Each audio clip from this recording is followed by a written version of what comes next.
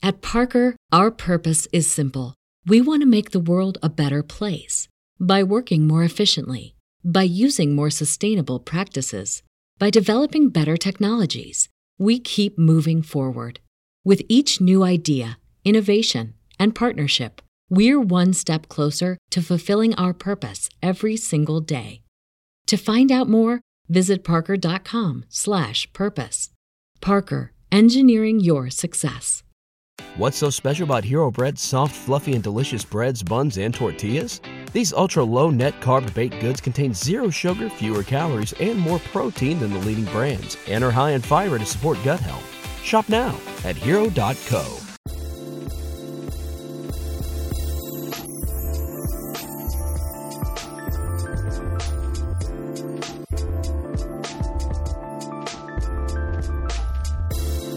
Hello and welcome back to ACRAC. I'm Jed Wolpaw, and I've got a special treat for you today. We are going to play for you the live episode that we did at the anesthesiology annual meeting in San Francisco just this past weekend. Here it goes. Enjoy. All right. Shall we do it? Hello, everyone, and welcome back to ACRAC. I'm Jed Wolpaw, and I am so excited to be here live at ASA in San Francisco at the annual meeting. It's always so fun to have this opportunity every year to be here in front of a live audience. Thank you all for coming.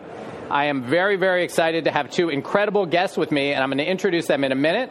But first, I want to say a couple of words of thank you and a couple announcements. First, to all of you, let's hear it for being here live so we can try to get that on tape. Thank you so much. We are going to have this recorded, and it will be released both on the ACRAC feed and the ASA Centraline podcast feed. So check it out in the coming weeks, or anyone who wasn't able to make it, you can tell them that they'll be able to get it there. I want to say a huge thank you to the ACRAC team, who have done an incredible job over the past year with our social media and helping out with all that makes ACRAC what it is. So I don't know if any of them are here, but Brian Park, April Liu, Sonia Amanat, Chris Reese, and Sophia Wu. Anybody here? If so, there we go. There's Sonia. All right, give them a round of applause. And Maureen Gagan and her team are here from ASA, and we wouldn't be here or able to do this if it wasn't for them. So thank you, Maureen.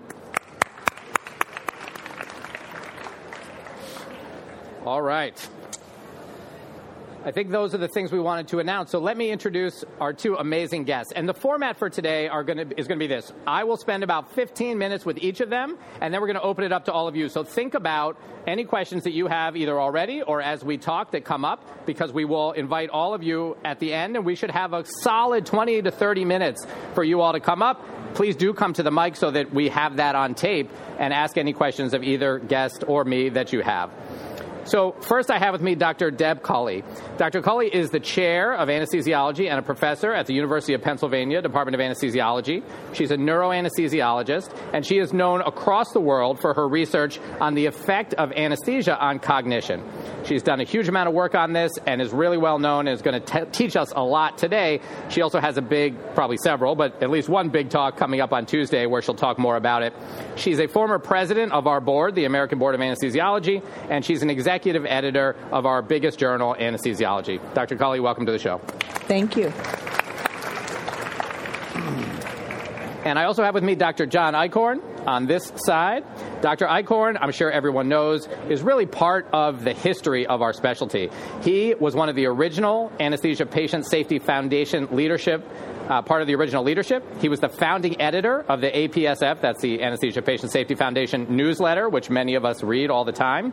He was a chair of anesthesiology for many years at the University of Mississippi. He finished his career at the University of Kentucky. After that, he retired, still very active, obviously, and giving an amazing talk right after this, upstairs in room, I think, 104, 105, on the same topic that we'll be talking about.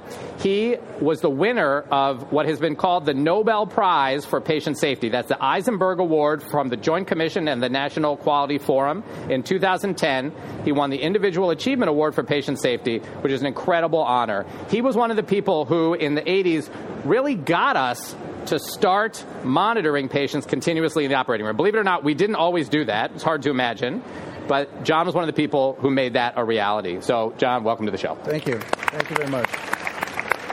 Appreciate it. All right, so we're going to start with Dr. Culley. And tell us a little bit about you, what you do, whether you like being a chair. Oh my gosh, I love being a chair. I happen to be very fortunate. I spent 23 years at the Brigham and Women's Hospital, did a number of leadership roles there, and then was recruited to Penn. And if you were to ask me the logical next question, which is what's your favorite part about being chair, it's the people. It's the people that you get to help develop and grow. I saw one of my faculty members, Rayleigh White, standing right over there. They're why I'm here, and they're what keeps me going. Fabulous. And I couldn't agree more. For me, seeing some of my residents and my graduates out here is just what makes this such a fun specialty to be in, and my job the best I could imagine. So tell us a little bit about how you got interested in the topic of postoperative delirium. Well, it was a little bit of a complicated course. I was a resident at MGH a long time ago now, and there was a mountain climber that came in to visit with me, and he said, Doc, after I had my last surgery, I couldn't really think for a couple of months later, and that really spun to the point where it evolved into animal studies and then human studies, trying to figure out what we can do to protect the aged brain, in particular from surgery and anesthesia. Such an important thing. And, I watched my father-in-law have a Whipple and have just horrible post-op delirium, and thank goodness he recovered from it. But, that is such a disturbing thing to happen for a patient and family. So this is something we should be able to do better, I hope. So when we talk about post-op delirium, what do we mean? And is that different than post-op cognitive decline? Yeah, so that's a really tight, sticky point, and there's a lot of people who are on both sides of a fence. Oftentimes people would say that postoperative delirium is something that's different than neurocognitive disorders in the traditional sense, in that for delirium you see this acute confusional state. They're either hypoactive or hyperactive. We notice the hyperactive ones because they're pulling their lines out. Neurocognitive decline, or the longer-term postoperative cognitive decline, is probably related to some preoperative cognitive impairment. Interposed, you have an inciting event, and you continue to go downhill. But we see the same thing with delirium with regards to the acuteness of it in the postoperative period. And there's a lot of evidence to suggest that those with baseline cognitive impairment are more likely to be impaired. Yeah, okay, so that's a major risk factor, having preoperative cognitive impairment. Yeah. How prevalent is post-op delirium? Well, it depends upon the patient population. In the cardiac surgery literature, it's roughly about 50-60%. If you look at routine older individuals, at least in the Boston area, it's approximately 20 to 25%. But some other areas where there's a lower education levels and different demographics, you'll see a higher percentage. The interesting part is that postoperative delirium in particular is most often hypoactive delirium. That's the patient that's laying in bed, not paying attention to the world, and that's much more challenging to detect. Yeah. And so what we talked about preoperative cognitive impairment as a major risk factor. I'm guessing age is another one. What other risk factors do we think about? Yeah, those who have other neurologic diseases seem to have a greater prevalence. But there aren't a lot of big things except frailty. And so it's interesting when you look at a combination of cognitive impairment at baseline and frailty, you can pick up or identify a large percentage of the patients that will develop postoperative delirium. Okay. And so maybe just say a couple words about frailty in case people don't know what that is. Oh, frailty. Frailty is a very interesting thing. It basically has to do with, do you maintain your muscle strength? Do you have appropriate nutrition? Have you lost a lot of weight? And those types of things are just associated with basic poor health as you get a little bit older. And there are a ton of scales that you can use, some of them in the clinical setting because they're fairly short and so you don't have to take an hour to do them. Some of them are a little bit longer. But they are very good predictors of whether or not you're likely to have some subsequent cognitive deterioration in the form of delirium or postoperative cognitive dysfunction. And do you think we should be screening all our patients with a frailty screen or certain ones, or what should we do? Yeah, I'm never an all or none kind of a person, and there's always costs associated with everything that we do. So for the frailty, I would suggest for individuals that are, 65 years of age and older, you can usually pick them out if you're carefully paying attention, but they surprise you every once in a while. But I don't think that frailty screening alone is enough. I think you need a combination of frailty screening and cognitive screening. And it doesn't have to be a rocket science cognitive screen like full-on neurocognitive testing. You can really use some of these shorter tests to be able to help predict whether or not the patient's likely to have some problems. Well, I'll tell you a fun story. So when I was a resident, we had, at UCSF here in San Francisco, we had every year, the way we did the kind of quality project for all the residents was we all did one. So we would come up with one project and all the residents would participate. And I ended up being voluntold to be the spokesperson for my year, 1 year. I don't know what year, maybe my C3 year. And so we decided we were going to do preoperative cognitive impairment screening. And then we were going to try to do that for all our patients. And we decided to use, and I don't remember exactly how we landed on this, but the animal fluency test. And that is as simple as having a patient name as many animals as they can in 1 minute. And there was a cutoff. And if they scored below a certain number, then that sort of screened them in for cognitive impairment. Is that a good one? Well, there's no perfect one. There are a ton of cognitive screening tests, and every single one of those cognitive screening tests has some positives and negatives. So for verbal fluency, it works really well. It's not going to ever work really well for me because my daughter-in-law is a zookeeper.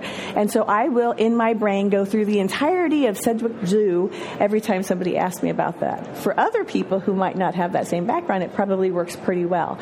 And you don't want to label somebody as cognitively impaired. We kind of call it probably cognitively impaired because you're just using a simple screening test. You can let them know that it puts them at higher risk, but you really don't want to tell somebody that they have cognitive impairment when you don't actually know that they do, in particular in a busy, stressful environment. Great. Okay. Now, what causes it? Is it anesthesia? Is it surgery? Do we know? I don't think we know, but I'm suspicious that we have less to do with it than we think.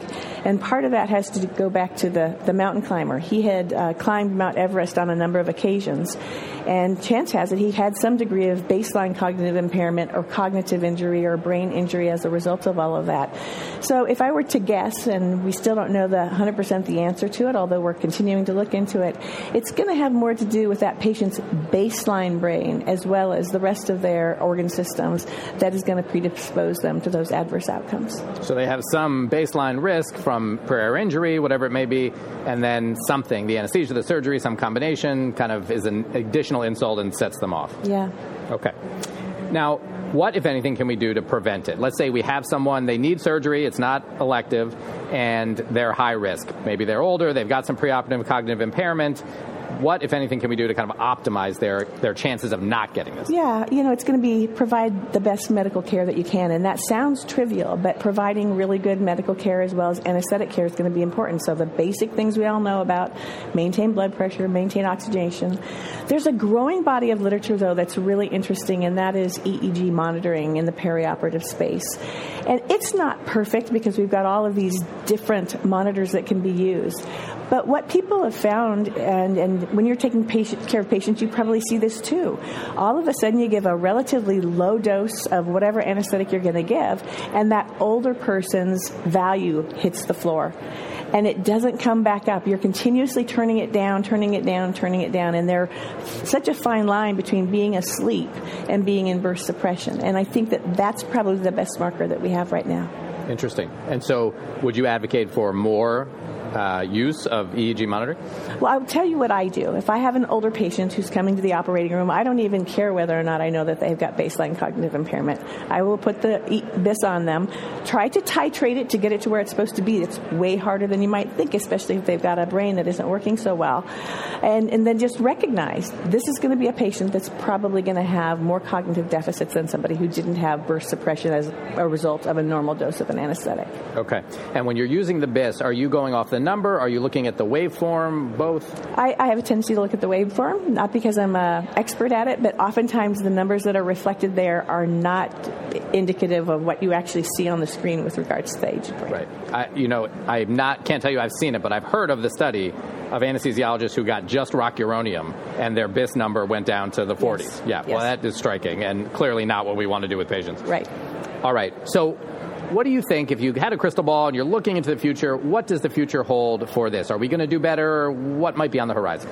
Well, I think we're going to try to work towards identifying people a little bit earlier. I've seen some studies here today at the ASA looking at things like either BIS monitoring or cerebral oxygenation and how that might affect it. So I think we're going to try to do a little bit better job to identify those patients that are at risk.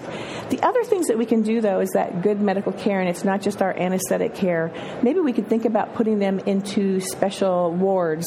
Don't like that term, but in essence, special rooms where you're not doing the crazy things that we do all night to people in the hospital, like take their blood pressure every 15 minutes when they really might not need their blood pressure taken every 15 minutes. Turn the lights down so that the patients can sleep. Do those normal, non-pharmacologic things that we can to help improve their sleep, which seems to help. Great. All right. Thank you so much, Deb. Thank you. I'm going to turn to John. Can I ask you a question? We'll save it for later. So you want to save it? Okay. Well, he's got a question for Deb, but we'll do questions at the end. We got to hear from you. Okay. All right. So, Dr. Eichorn, tell me a little bit about you, kind of what you're doing these days, and we'll start there. Well, as you pointed out correctly, I retired clinically about 5 years ago, and so I'm paying attention to family. I work with the APSF routinely. I hope people will come to the lecture after this presentation. And I've enjoyed retirement. The pandemic changed everything, and all the great plans are yet to be realized, but we'll get there. Great. So when did your career start? When did you graduate residency? 1979. 1979. So that's the year I was born. All right.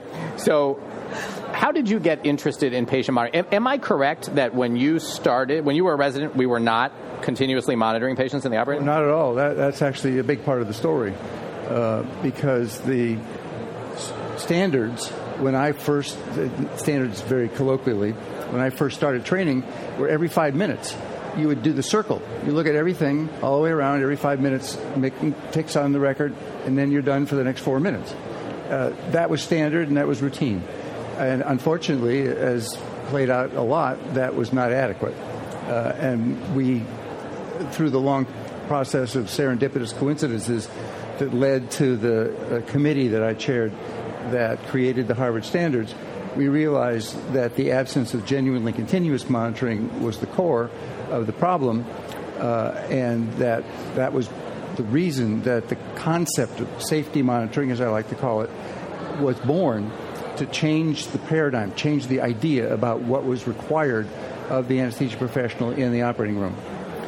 So it's easy for us now to think, I can't imagine. And when you say every 5 minutes, you don't mean you looked up at the monitors because there weren't any, right? You mean you manually took a blood pressure. And I had an earpiece stethoscope connected to either a precordial stethoscope or esophageal stethoscope. And as far as oxygenation is concerned, if you could see the patient's hand in a Caucasian patient, that was helpful. But the best thing to do was stand up and see if you could see blood in the surgical field to see what color it was. I mean, that was before pulse oximetry, obviously, but that's what it was.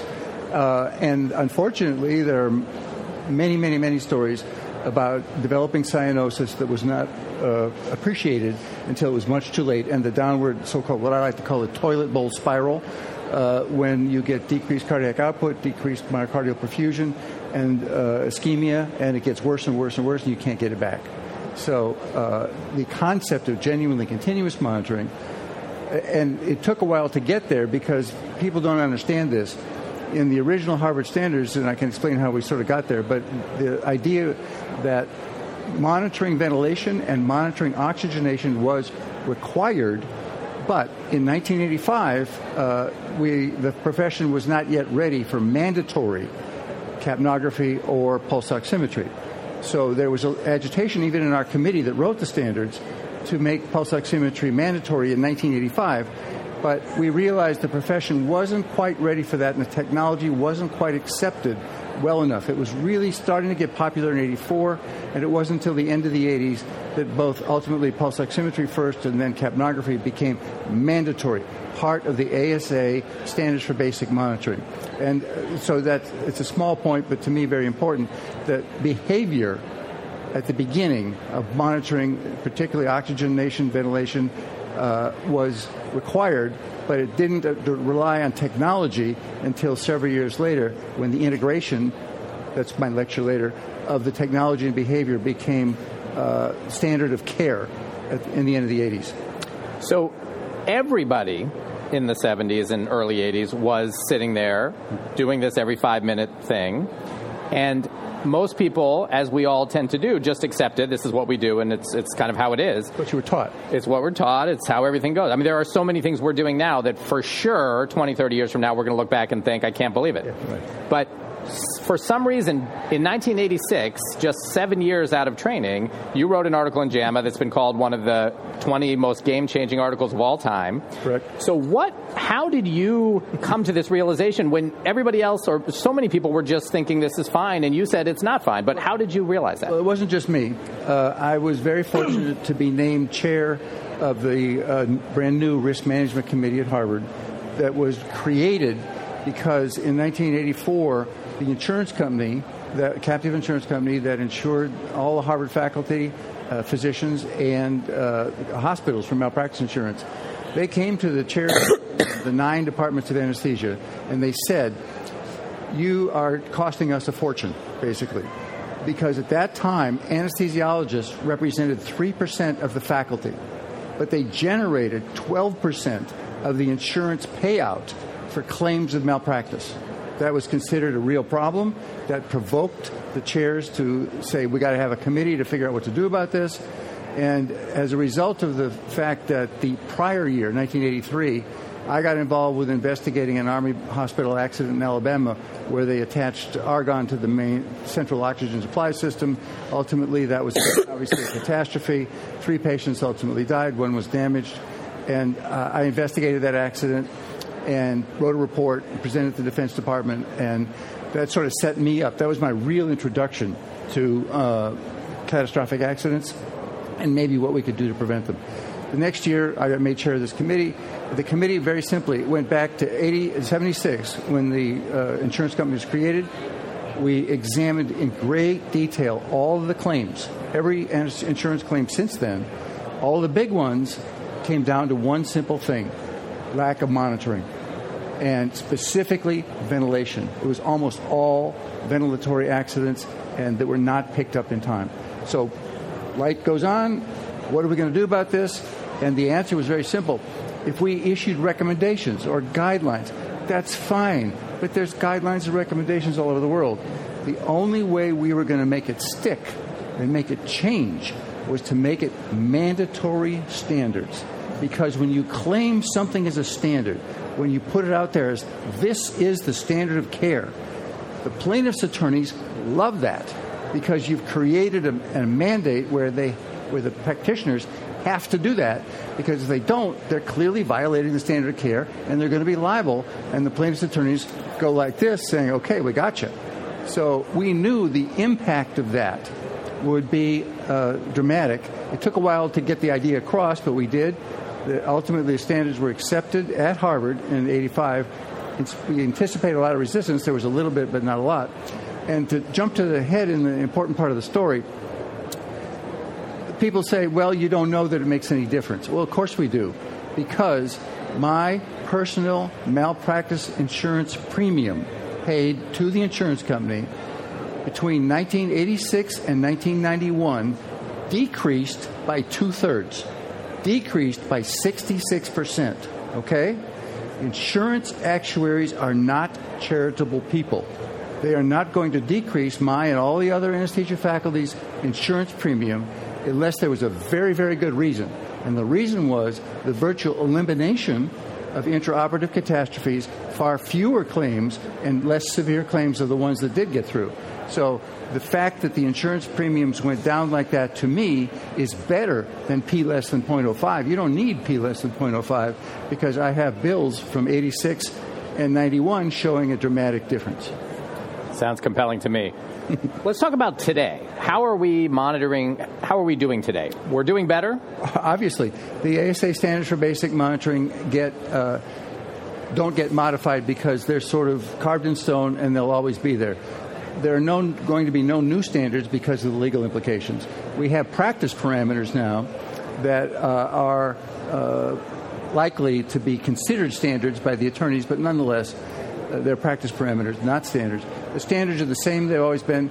Presence of a qualified personnel, which sounds obvious, but unfortunately we still occasionally see cases where there's inappropriate, not an emergency situation, inappropriate patient being left alone, in the OR even for a few minutes, and then something happens.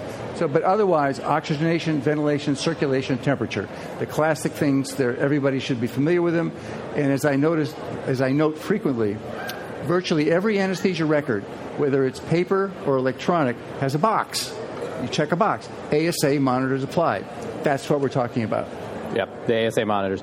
And these are, in many ways, I think everyone would agree, much better than every 5 minutes with nothing in between. Right. Do you think there's anything to be said for the idea that because we have all these machines and they're doing all this so well and counting all the numbers, that we don't pay as much attention as you had to when it was just you and a precordial stethoscope? I hope you come to my lecture. You just took out the middle third of my lecture. Because my great fear has always been that, yes, it's absolutely wonderful that there's basically no more unrecognized esophageal intubations, no more disconnects unrecognized until the patient arrests, that kind of thing. It doesn't happen, and that's wonderful. But it leads to, I fear and I feel, a sense of complacency and the potential, not lack of vigilance, but the relaxation of vigilance. Remember, ASA motto, vigilance, very important. And so that very real. And I have a whole section about distractions. And should you be using your cell phone? Should you be shopping on Amazon or eBay in the OR? I mean, these are questions that are very difficult to answer because some people say that's beneficial. You don't get bored to be on the computer. But I worry that because the lawyers will tell you, and our lawyer for the APSF tells us all the time, that an accident that occurs while someone is genuinely distracted, and people in the OR will testify they were distracted by their phone, that will not go well. It goes to court. But the overall big picture is still very favorable. Great.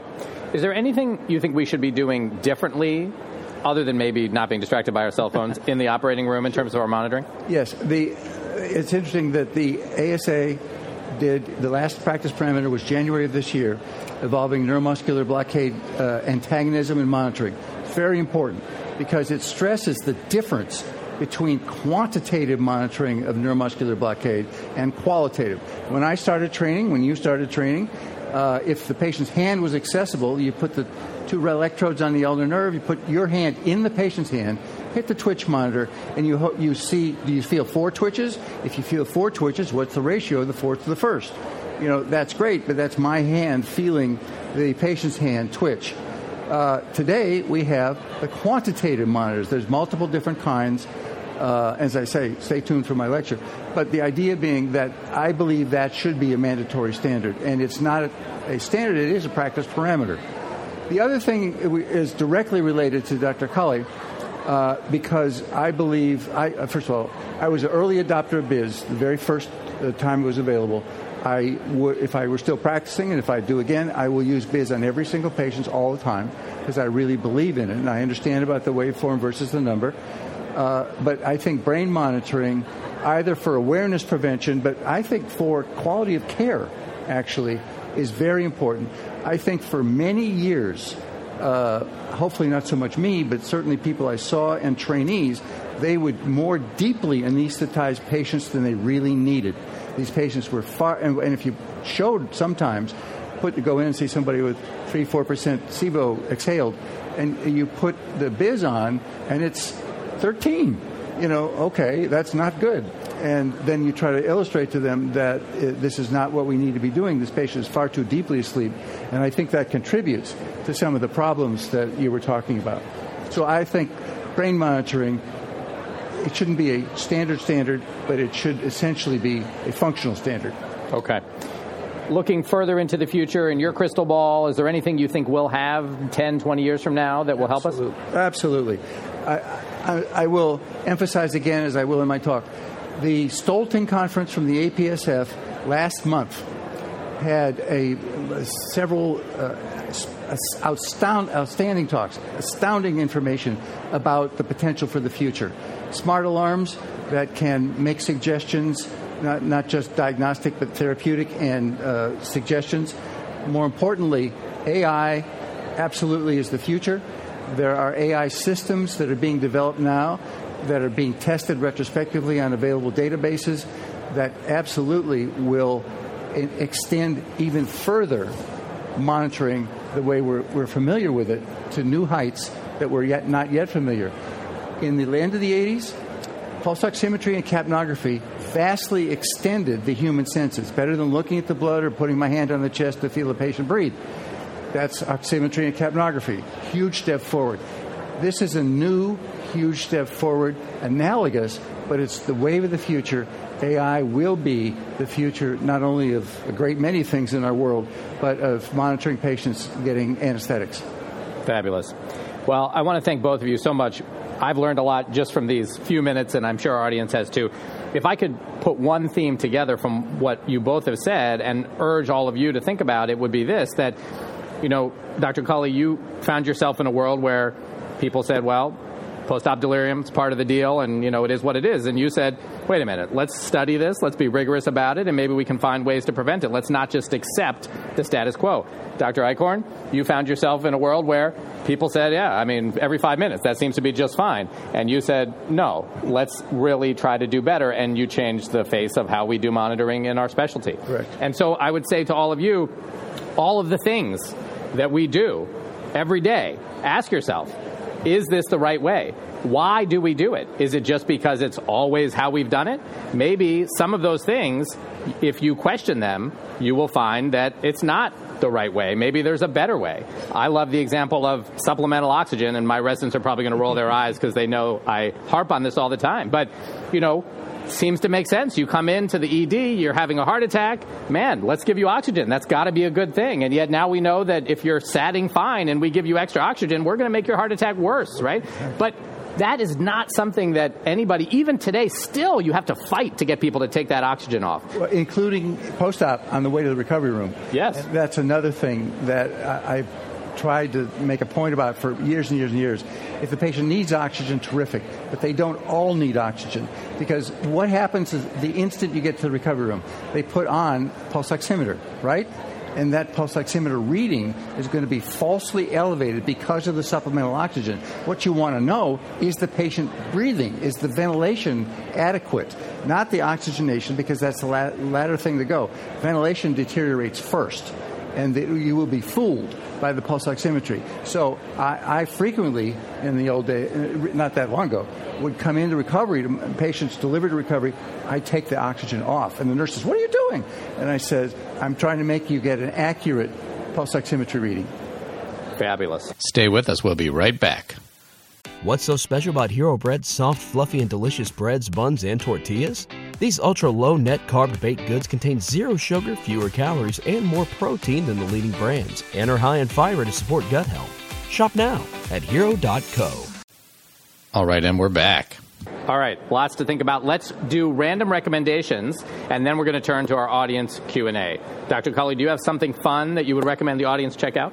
Well, yes. I think I would look inside your own soul. Every single one of you sits in an operating room for a certain number of hours a day, and there are things that are going on in there that you just don't feel right about. Think about them. Dream about how you might be able to change the world and make anesthesia even safer than it is right now. Well, that's a great recommendation. I love it. Dr. Eichorn, anything you'd... She took it away. She stole your thunder. Yeah, I was going to say that I had the enormous good fortune of running into a former resident of mine from the 80s, from the Beth Israel in Boston, yesterday in the lobby upstairs.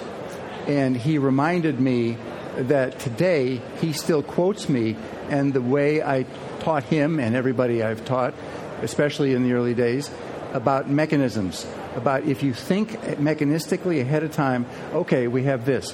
What could go wrong? If that went wrong, what would you do?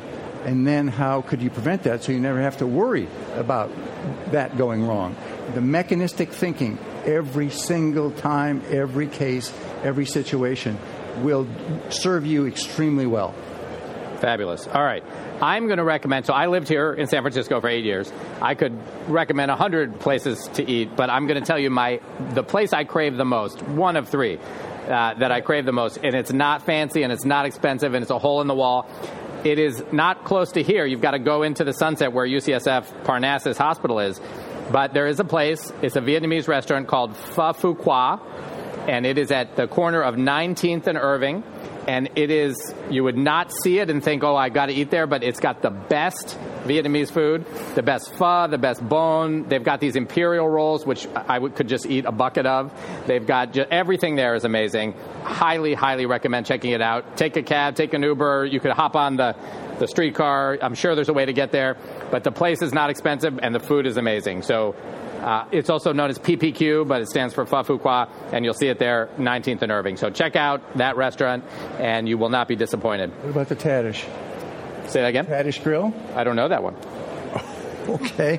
A San Francisco landmark for a very long, many decades is the Tadish Grill in the Financial District, which you get the petrale sole, just absolutely spectacular. Only place you can get it just like that. Nice. All right. It's a great recommendation, too. All right. Let's open up the floor to our audience. Back there. Come up to the mic, though, please, so we can get you on tape. Hi, my name is Ravi from UTMB. Thank you. I had a question for Dr. Culley. I was wondering, is the confusion assessment method still our best diagnostic measure for detecting postoperative delirium in TSH?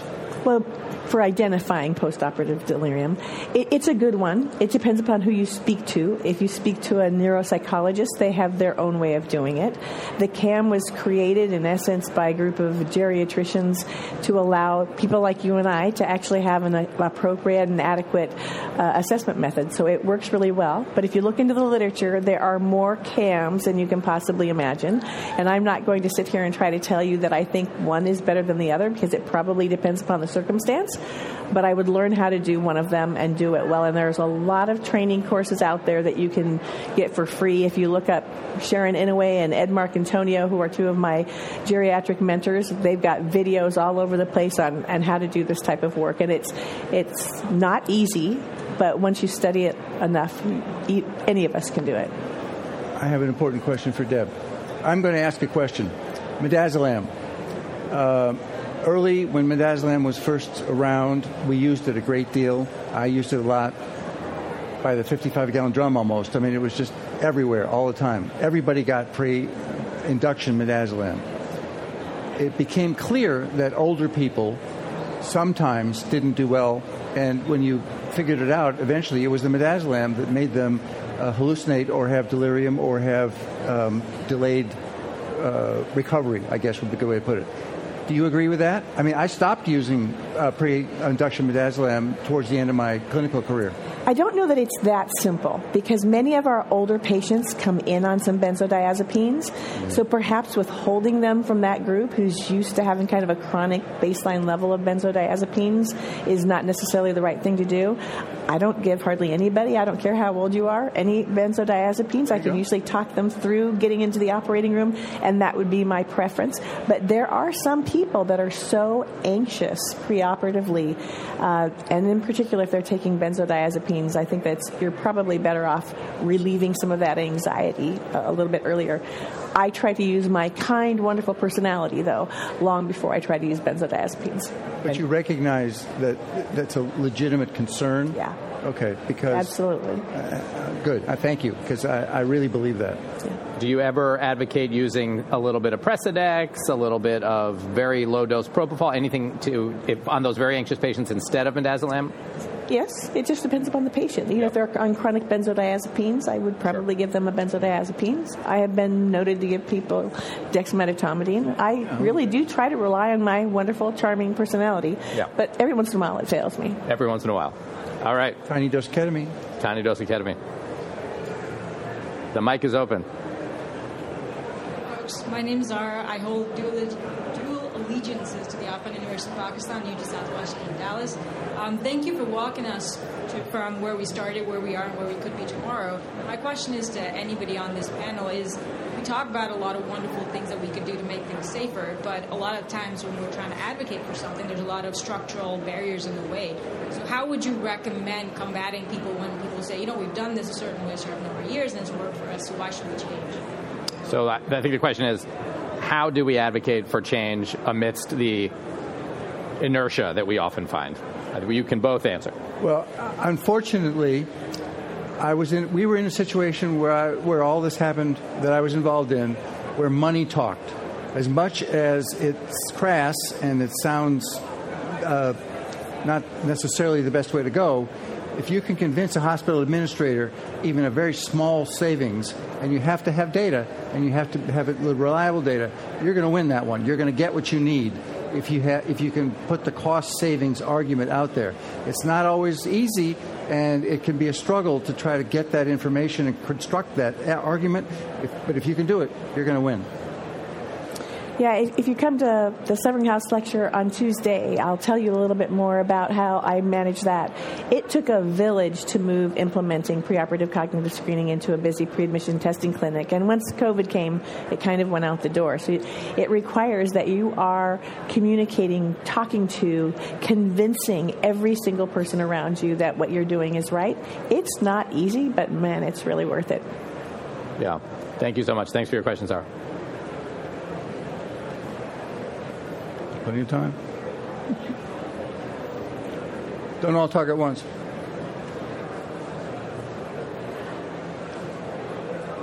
Okay. Any? Oh, I thought I saw a hand. No. There must be some itching questions out there for these amazing guests. There, Sam.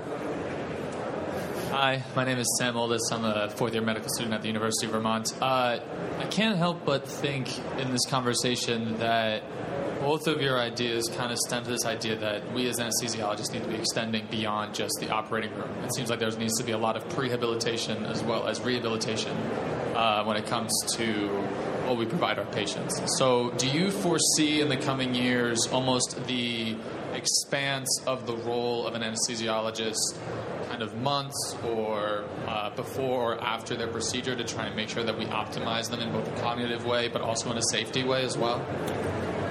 I'll start because in the last for quite a few years before I retired, I half time in the pre-op clinic. I was one of the two co-directors of a big pre-op clinic, and on an average day I'd see 50 patients. And so the concept of prehab is genuinely not only important, it's critical, very difficult to sell, but especially when it comes to pulmonary. Now, it was the patient population that we were serving at the University of Kentucky, huge smoking penetration. And there were times when surgery didn't have to occur next week, when if you could convince the patient to wait and genuinely get the pulmonary people and the rehab people involved and having them prehab, it made an enormous difference in not only their care, but the recovery and their ability to go home on the third postoperative day after major surgery instead of being in the intensive care unit for a week like many of them were. So I think that's a definite feature for the future. It's going to take a lot, exactly as I said, a great deal of convincing. But if you can get some data like that about you shorten the stay by 4 days, if you are willing to make the investment in prehab for that kind of patient or any kind of patient where it applies, you're going to win that because that's what the administrators are willing to listen to and pay for. Yeah, I think I'd spin that a little bit differently, with due respect. We already do a lot of things in the peri-procedural space. We do have the busy pre-admission testing centers and clinics and prehabilitation. We extend out into the ICUs. Anesthesiologists are very valuable individuals to an institution. I don't know that we should be the ones that are doing all of the prehab. We can probably best identify the patients that need it, but I don't think for a minute that I need to be doing that prehabilitation. We should probably be sending that out, especially when you look at what's going on globally right now. We don't have enough anesthesiologists to care for them in the ICU, the pain medicine centers, as well as in the operating rooms or procedural spaces. And so I think we need to be pragmatic and look for value-based care in the process of this evolution where we're trying to make sure that people are adequately prehabilitated. You're absolutely right. I wasn't suggesting that. No, I made great friends with the director of outpatient cardiology and the director of outpatient pulmonology and talked to them pretty much on an everyday basis. And they accepted that when we said this patient will benefit from your care, and then we arranged for them to go there. Sometimes we even walked them there. Yeah, good for you. Thank you very much. Thanks, Sam. Thank you. He probably had to come up. It was one of the medical students. He might wanted to get into anesthesia, No pressure. There's no pressure. Yeah. Well, while you all think if you have another question, I'll ask one. So, Deb, this is for you. When you think about, we always want a magic bullet, right? I work in the ICU. I think we have so many patients who are delirious, and we think, isn't there just something we can give them? And what often happens, which I don't do personally, but we see all the time, is they all get Seroquel, right? That's the answer. They're delirious, give them Seroquel. And I try to teach my residents that that's not helping, right? We might take hyperactive delirium and make it hypoactive, but it's not treating or shortening the course of delirium. So I guess the question is, other than non-pharmacologic interventions, which you mentioned, right, trying to get them to sleep at night, be awake during the day, have family around, give them their glasses, give them their hearing, all these help, we know that. Pharmacologically, maybe dexmedetomidine? I mean, what do you think? Is there anything that we have? It's probably the best agent if we were going to use something that we do have. I have an interesting story. I had a patient who had Parkinson's disease a number of years ago, and they were in the operating room, and you know how they don't want them to have any sedatives because they want them to be shaking, and the patient became delirious. Very low-dose dexmedetomidine infusion just kind of settled it out. They still had their little tremor, and it worked. So I think I can see that both ways. I don't know that I just routinely give everybody dexmedetomidine, but somebody who was high risk, I'd seriously think about it. And you think about starting it when? In the operating room and then continuing post-op? Yeah. I mean, preferably. Yeah. But if you didn't need it post-operatively, you'd want to turn it off. You could always turn it off, yeah. Sure. Another side of that is it's a tremendous opportunity. Not that I have any interest in pharmacologic development and big pharma, which is supposedly the bad guy. But think about the idea, if you could really come up with something, a chemist or a pharmacologic scientist who may or may not work for a drug company, but what a huge opportunity. You look at, if that really could do something, that would be another major step forward, like some of the others we talked about. We got to figure out what's going on in the brain during all of that, and that's the hardest part. All right, let me ask you a critical question. What is the nature of consciousness? And to that related... Max, are you here? Max Kells, are you here? Oh, dang. Related to that, if we can't figure out exactly how inhalation general anesthetic works, get some ideas about protein structure and all, okay, but we don't really know how it works. If you did figure that out, could you know the nature of consciousness? Not necessarily. I think you'd know the nature of unconsciousness. Very good. Very well put. But that's directly related to the potential to have new pharmacologic agents that could impact not only general anesthesia, but delirium. Absolutely. All right, we're going to give another chance for our audience if anyone is dying to ask a question. Okay. Thank you very much. Well, I'd like to thank you for inviting us. We got one. Come on up. A couple of victims, yeah. I'll just say, I went to education school, before med school. I was a teacher before I was a doctor. And I was taught that if you ask a question in front of a class and nobody raises their hand right away, you should slowly count to 10 in your head. And almost always, because people can't stand the silence, somebody will ask a question. So there we go. You've proven us right. Thank you for adding time to our discussion. I'm a faculty at University of Kentucky. I work with John Eichorn in the past. Been in his Good to see you again. Good seeing you here in this stage. Thank you. Deb Culley, too, I've worked in some meetings. But question is, with especially the residents coming up, and some of the faculty are very particular about the midazolam. So it's mostly with the post-op cognitive delirium versus dysfunction, however you put it. But the question is there an age cutoff you recommend, or is there a dosing that helps? And I think I'll leave it at that. So. I get the age cutoff a lot. But if you look at older individuals, there are going to be people in their 40s who are going to have some degree of cognitive impairment that's progressive. When you look at the 60s, there's going to be an even larger percentage of those individuals. So I can't give you an age cutoff, and we can call a demographic age, and this is better than nothing. But really, it comes down to the individual patient. It's really less about us as a group, but what's going on in your brain as an individual. So I'd like to know what's going on in people's brain. Most people would say 65. I think that it depends upon your patient population. If you were in a very well-educated group, maybe it is 65, maybe it's 70. If you've got a lower socioeconomic group, you're probably going to find things a little bit earlier in their lifespan. Thank you. I can't help but think about Mike Roizen's real age. Yes. Remember the idea about your biologic real age as opposed to your chronologic age? There should be the same thing for brain age. And you could potentially use the term brain age and have a new movement and be the next Mike Roizen? Probably not. Did you have a question?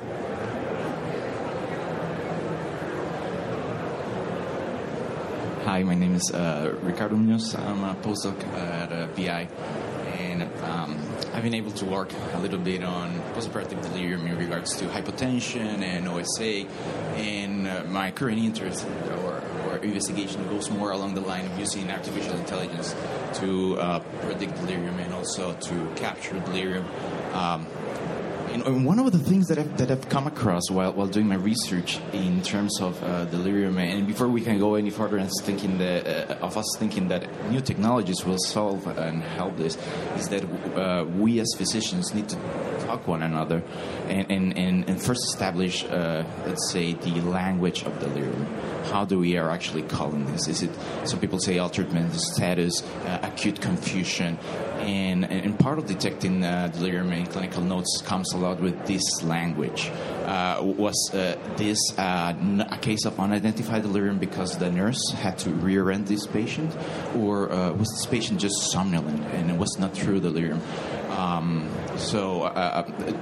Would you guys agree that in the medical field right now there is a whole lot of confusion and a big need to come across and agree on a true definition and name for delirium instead of just being acute encephalopathy, altered mental status, and all this bunch of... Yeah, there are some standards or suggestions from anesthesiologists, and it moved from postoperative cognitive dysfunction to postoperative neurocognitive disorders, and there's a whole array, and they were created by neuropsychologists. And so I think that we are moving in that direction. I realize that it's a little fuzzy and it's hard to see delirium, in particular the hypoactive component, but I think that we're really heading in a much more positive direction by having a little bit more clarity with regards to the nomenclature. I'll pick up on that a little bit as far as you alluded to the idea about AI, because the predictive analytics now in the impending, probably soon to be clinically introduced, I hope, so-called smart monitors that can predict intraoperative hypotension 5 to 15 minutes before it appears based on the waveform analysis and a lot of fancy computer math that I don't understand. But that may be related not only to cardiovascular and hemodynamic issues, but also brain function issues. Now, I'm going to ask you a question. Do you believe that intraoperative hypotension is directly related to post-op delirium? Well, directly is always the word that I'm going to get caught on. Do I think that it's related? There's a lot of data to suggest that that's the case. The data is growing. It's swelling. I mean, you look at some of the stuff that Dan Sessler has done fairly recently. It does appear that hypotension is not a good thing, in particular for the older brain. But you figured that out a long time ago for us. In a much larger sense as far as a catastrophic accident is concerned. Fortunately, there essentially aren't any more of those, and we're down to the fine-tuning of a much more specific and targeted things. Brain function related to hemodynamics. I mean, another huge future. I mean, go for it. You're the future. Yeah, I think that that's a really important point for those of you that are interested in these perioperative outcomes. You are the future, and if you think of something and it doesn't seem quite right, go out there and fundamentally explore it. That's how we make progress. It's not by some really smart person saying, I think this might occur. No, it's by people like you and I who are sitting in an operating room who say, wow, that's an interesting question. Why do I believe this? Why do I think a systolic blood pressure of 90 is good enough or not good enough? It's fun to think about while you're doing it, but you can also change the world in which you live. And never forget, the APSF gives 3, 4, 5 research grants a year, significant research grants. You've got ideas, work them up, apply to the APSF for a research grant. Every year they have the program. Excellent program. Potentially your future. Fabulous. Thank you for the question. Thank you so much for that great feedback, guys. Thank you. Looks like we've maybe got one more. We'll take our... Can I just add to what you just said? APSF is absolutely spectacular. So I basically started in the basic sciences. And when I got interested in the preoperative cognitive screening component, I knew I wanted to transition a little bit of my career in that direction. My funding was all basic science, so to be able to transition to that and actually execute enough of a study in order to move in that direction, I went to the Anesthesia Patient Safety Foundation and received a grant for them. And it was fundamentally important in my ability to change the direction of my career. So thank you. You're welcome. Fabulous. So we're going to wrap up. I want to say a huge thank you to my guests for being here, and I'm going to end how I always do by saying that for all of you, whether you are medical students, whether you are residents, whether you are practicing, attendings, your job is hard. You're working incredibly hard, and I hope you know that that is seen and recognized, that what you're doing out there every day is really important, and it is truly valued. And if nobody else, I will say to all of you, thank you for what you do every day. Thank you for being here, and thank you to my guests for being here today as well. Thank you.